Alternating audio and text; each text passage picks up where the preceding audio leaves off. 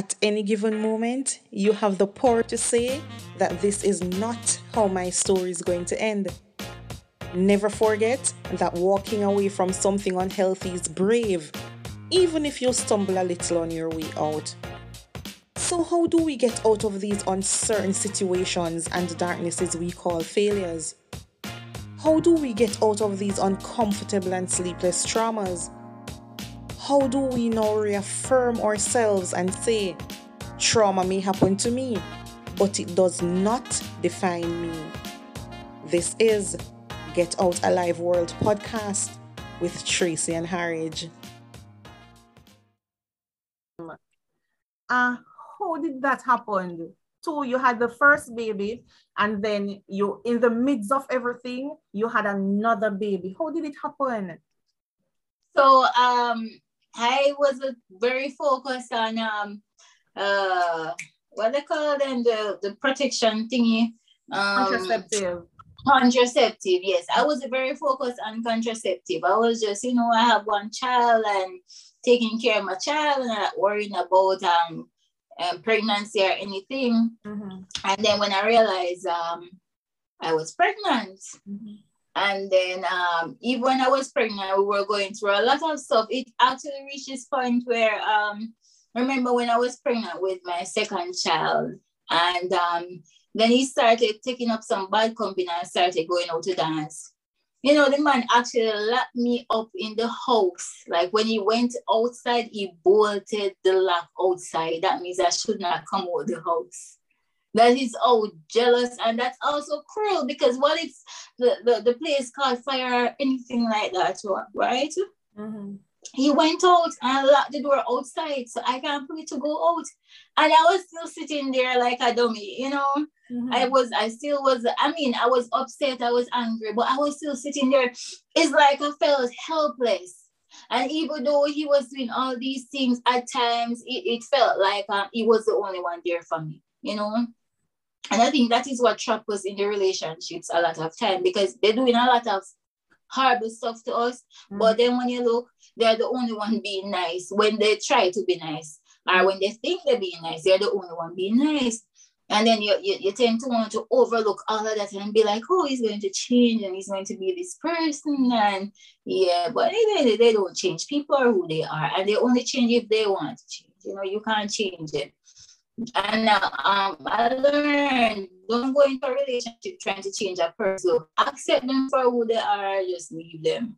Mm-hmm. But when I was young, I wasn't thinking about any of that. I just know that I meet a man, we're in a relationship, and I'm going to stick it out with him. I'm going to try with him. I think majority of women go through that when we are young, I think, Right. Yeah. And you remained in that relationship for, you said, 7 years? Mm-hmm. And I know it's not the only abusive relationship, because you would have left and started another one thinking that it would be better, and it ended up being worse. Tell us about that one. Yes, so I eventually moved to the country. I started I learned some new skills, started working on the internet, and I decided that I'm going to come back to Clarendon with my children. So I moved back to Clarendon. I moved to this nice community that I'm living in now, and I met this guy. Mm-hmm. Actually, the house that I rented, he was the caretaker for the house. Mm-hmm. So we eventually started talking to each other. And I was there talking to him, and we talked for about 3 years, right? But before I knew him, I didn't start building my house. Yes. Give me a oh my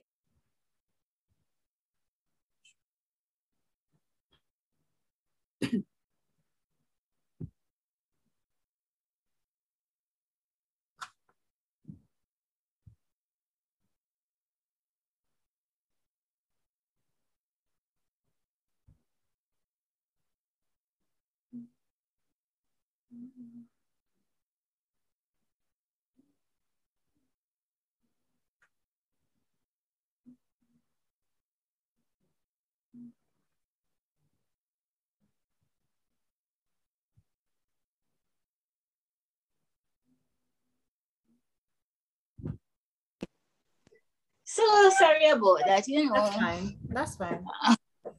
Being online, life happens. This is life happening, you know. Yeah. Yes. So where were we again? You were speaking about the house that you have in Clarendon. Oh yes, we were here. So before I started building the house and everything. So when I basically just moved to the country, I met this guy. So we were talking, and he didn't really have it either. He was broke. Mm-hmm. But then I was still saying in my mind, it's okay, you know, not everybody's going to have it, and we can still build life and that kind of thing. Mm-hmm. So I still talk to him, right? And then I started building my home. I still talk to him. I'm the only one who built my house. He didn't contribute any money or anything to it. So I still talk to him. But then I realized that he seemed that he started to become a bit jealous. Not jealous of me, the person, jealous of what I was doing. Like, you know, me growing and having stuff and that kind of thing. Mm-hmm. And I remember when I bought my first car. Mm-hmm. And that is where a lot of the problems started. When I bought my first car, he was so excited over the car. Mm-hmm. You know, like he actually loved the car more than me, was showing the car more attention. And it's not his car, you know, mm-hmm. right? If something happens, he would be like, if he's teaching me to drive the car because I couldn't drive well, and I make a mistake, why are you doing the car like that? And that's how he would behave, you know. Mm-hmm. If we're in the house in the middle of the night and we have an argument, you would see him go outside fixing the car. It was crazy. And then after a while, I was really trying with him because as women, we tend to really try with these dumb men, you know. Mm-hmm. And I was really trying with him. But then I realized that he had this thing stuck in his head, nothing I want, I can't do nothing. Mm-hmm. And I just got so fed up of that. Mm-hmm. Right? So I realized I was saying, this is not going any further. Mm-hmm. And I remember one night I was in my house and I was saying, better, you know, you go and leave me alone. Mm-hmm. And he was there, started panting up in my face and all of these things. And then I was trying to go outside to get away from him. You're not going away, you're not go outside. And I eventually run out of the house and go outside. The man broke a piece of stick. Yes, and the man stopped with me like me and child. What? Yes, come go in at the house. Come go in at my house, you know. The man that beat me for going in my house. So what did you do? What did you do at that time? When he started hitting you, did you try defending yourself? What did you do? Yes, I was trying to actually run. You know, I was trying to run. Mm-hmm. But he overpowered me and held me down and be like, I'm going to kill you out here tonight. I'm going to kill you out here tonight. Mm-hmm. And all this sticker stopped me and said, come go in at the house, come go in at the house. Mm-hmm. And I called my mother. And I think it's after I called my mother now, that's so he left. Mm-hmm. However, when he left, at that time, when he left, I'm trying to remember. Yes, when he left, he took my car key. Mm-hmm. Right? He took the key for the car. Mm-hmm. And I was like, car in want? It was basically an old car. Mm-hmm. So I got mad. And I had a sledgehammer. And I started I just used it to mash out all the glasses in the car. Because I'm like, he can't get my car. I don't know how my car by. So why don't take up my car key? Mm-hmm. So it looked like he had the car key. So it's like he came with the intention to sleep in the car that night. Mm-hmm. The other night, you know, mm-hmm. to make it look as if he was sleeping up here. Mm-hmm. When he came and realized that the car was mashed up, the man got very mad. Why you mash up the car? When you mash up the car today, I'm going to fix the car for me and you. And you mash up the car. Watch me and you. Watch me and you. And yeah, in the house, I call my mother. My mother said, sit down and pay no mind. Make him stay out there and curse him going. Mm-hmm. I in my setting, sitting down. When I look, whoops, the Gesha fire see coming running from under the door. The man had Tina in my storeroom, and he went and took out the Tina and threw it under the door bottom and light it. I'm very grateful it was a guest, because I knew it was guest, I wouldn't be here today. Because remember, guests would fume all over the place. Mm-hmm, mm-hmm. Right? He threw the Tina under the door bottom and light it. But I did not run out because I had water in my bathroom. So I catch water and dash on it. Mm-hmm. And that's so I hold it. And then when you look, everywhere turned black. Everywhere in the house turned black. Curtains black.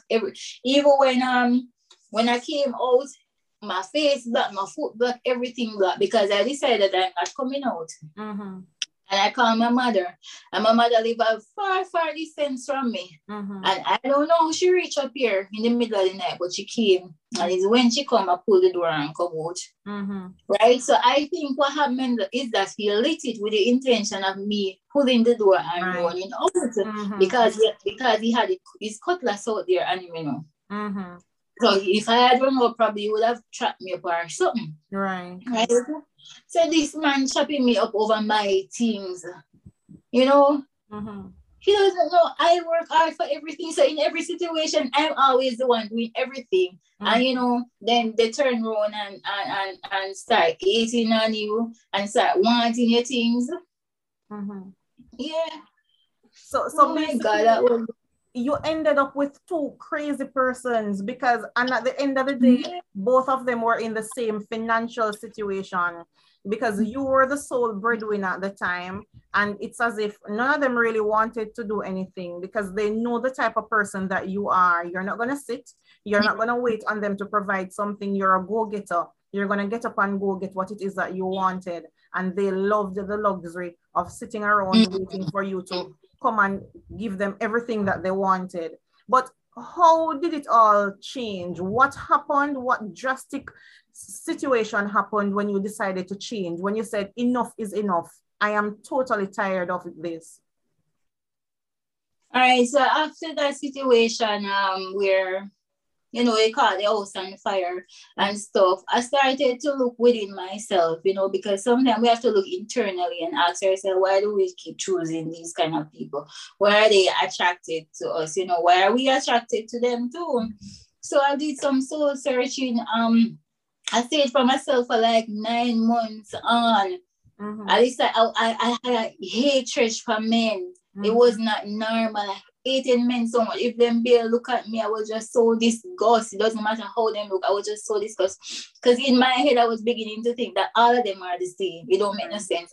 If they look shiny, if they look dirty, if they look simple, if them giving trouble, all of them are the same. I was so upset. But then, you know, I started looking into myself, you know, and decided that no, I deserve better, you know, I deserve to be loved, I deserve to be spoiled, I deserve to have good people around me, you know. And after a while, I forgave them and decided that I'm going to try again. I don't think I have met Mr. Right yet, but I haven't given up. I'm just praying and watching, you know, and being open-minded, not to end up in the situations that I ended up in before, because we're not going to meet Mr. Right from the get-go. But what I do is when I see certain signs, I try to just, you know, drop it and just move on. Yeah, don't hold on to it like I did in the past. Because even with the second guy that caught the house on fire, if I had dropped him from he was acting out, because it's not the first time he acted out. He actually took my car at one point, and I had to go get the police and stuff to get my car from him. Right? And when neighbors also went to him, say, give her car, he'd be like, I've been staying with her for a while now, I've been with her for a while now, so I should get the car. Can you imagine? Oh my God. Yeah, I should get the car. I've been with her from when? And it's not his money that purchased it. I know, right? You just feel like he's entitled to my car because we've been talking. So you realize that he was really loving me. He was loving the lifestyle. Right. That, material things. Yes. And even after that, I still went back and spoke to him. I remember even one time we had an argument, and he was running me down with cutlass, and I still went back there. So you see, if I had just had the strength to just let go from then, it would have reached so far. You know, so I'm partly to blame. I have to take some of the blame too, because I see all that going back happening, and I keep going back to him, and it got worse and worse at each time. Now, if me in my right mind go back to this guy, you think I'm going to come back out alive? Right.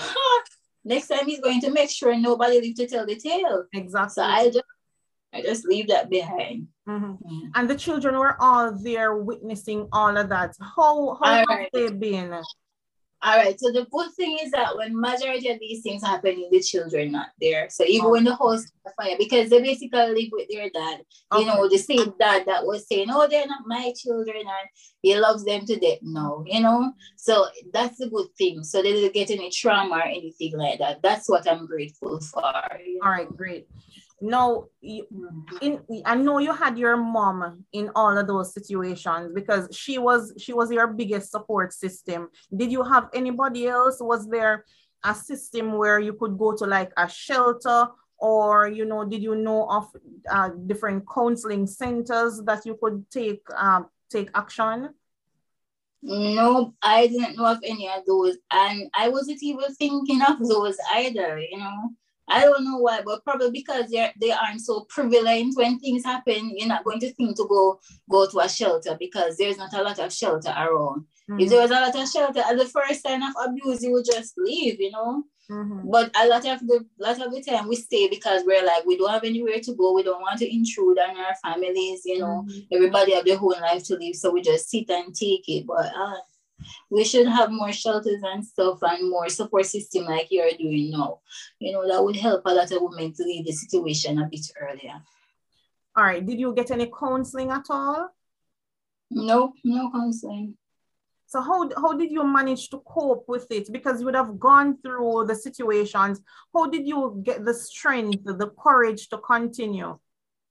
All right, I think the main thing is that I'm a workaholic. So I always focus on working and taking care of myself and my children.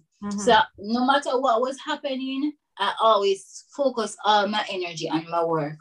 For instance, even when the house caught fire, even when they set the fire and I called the police, I was there working on my computer until the police came.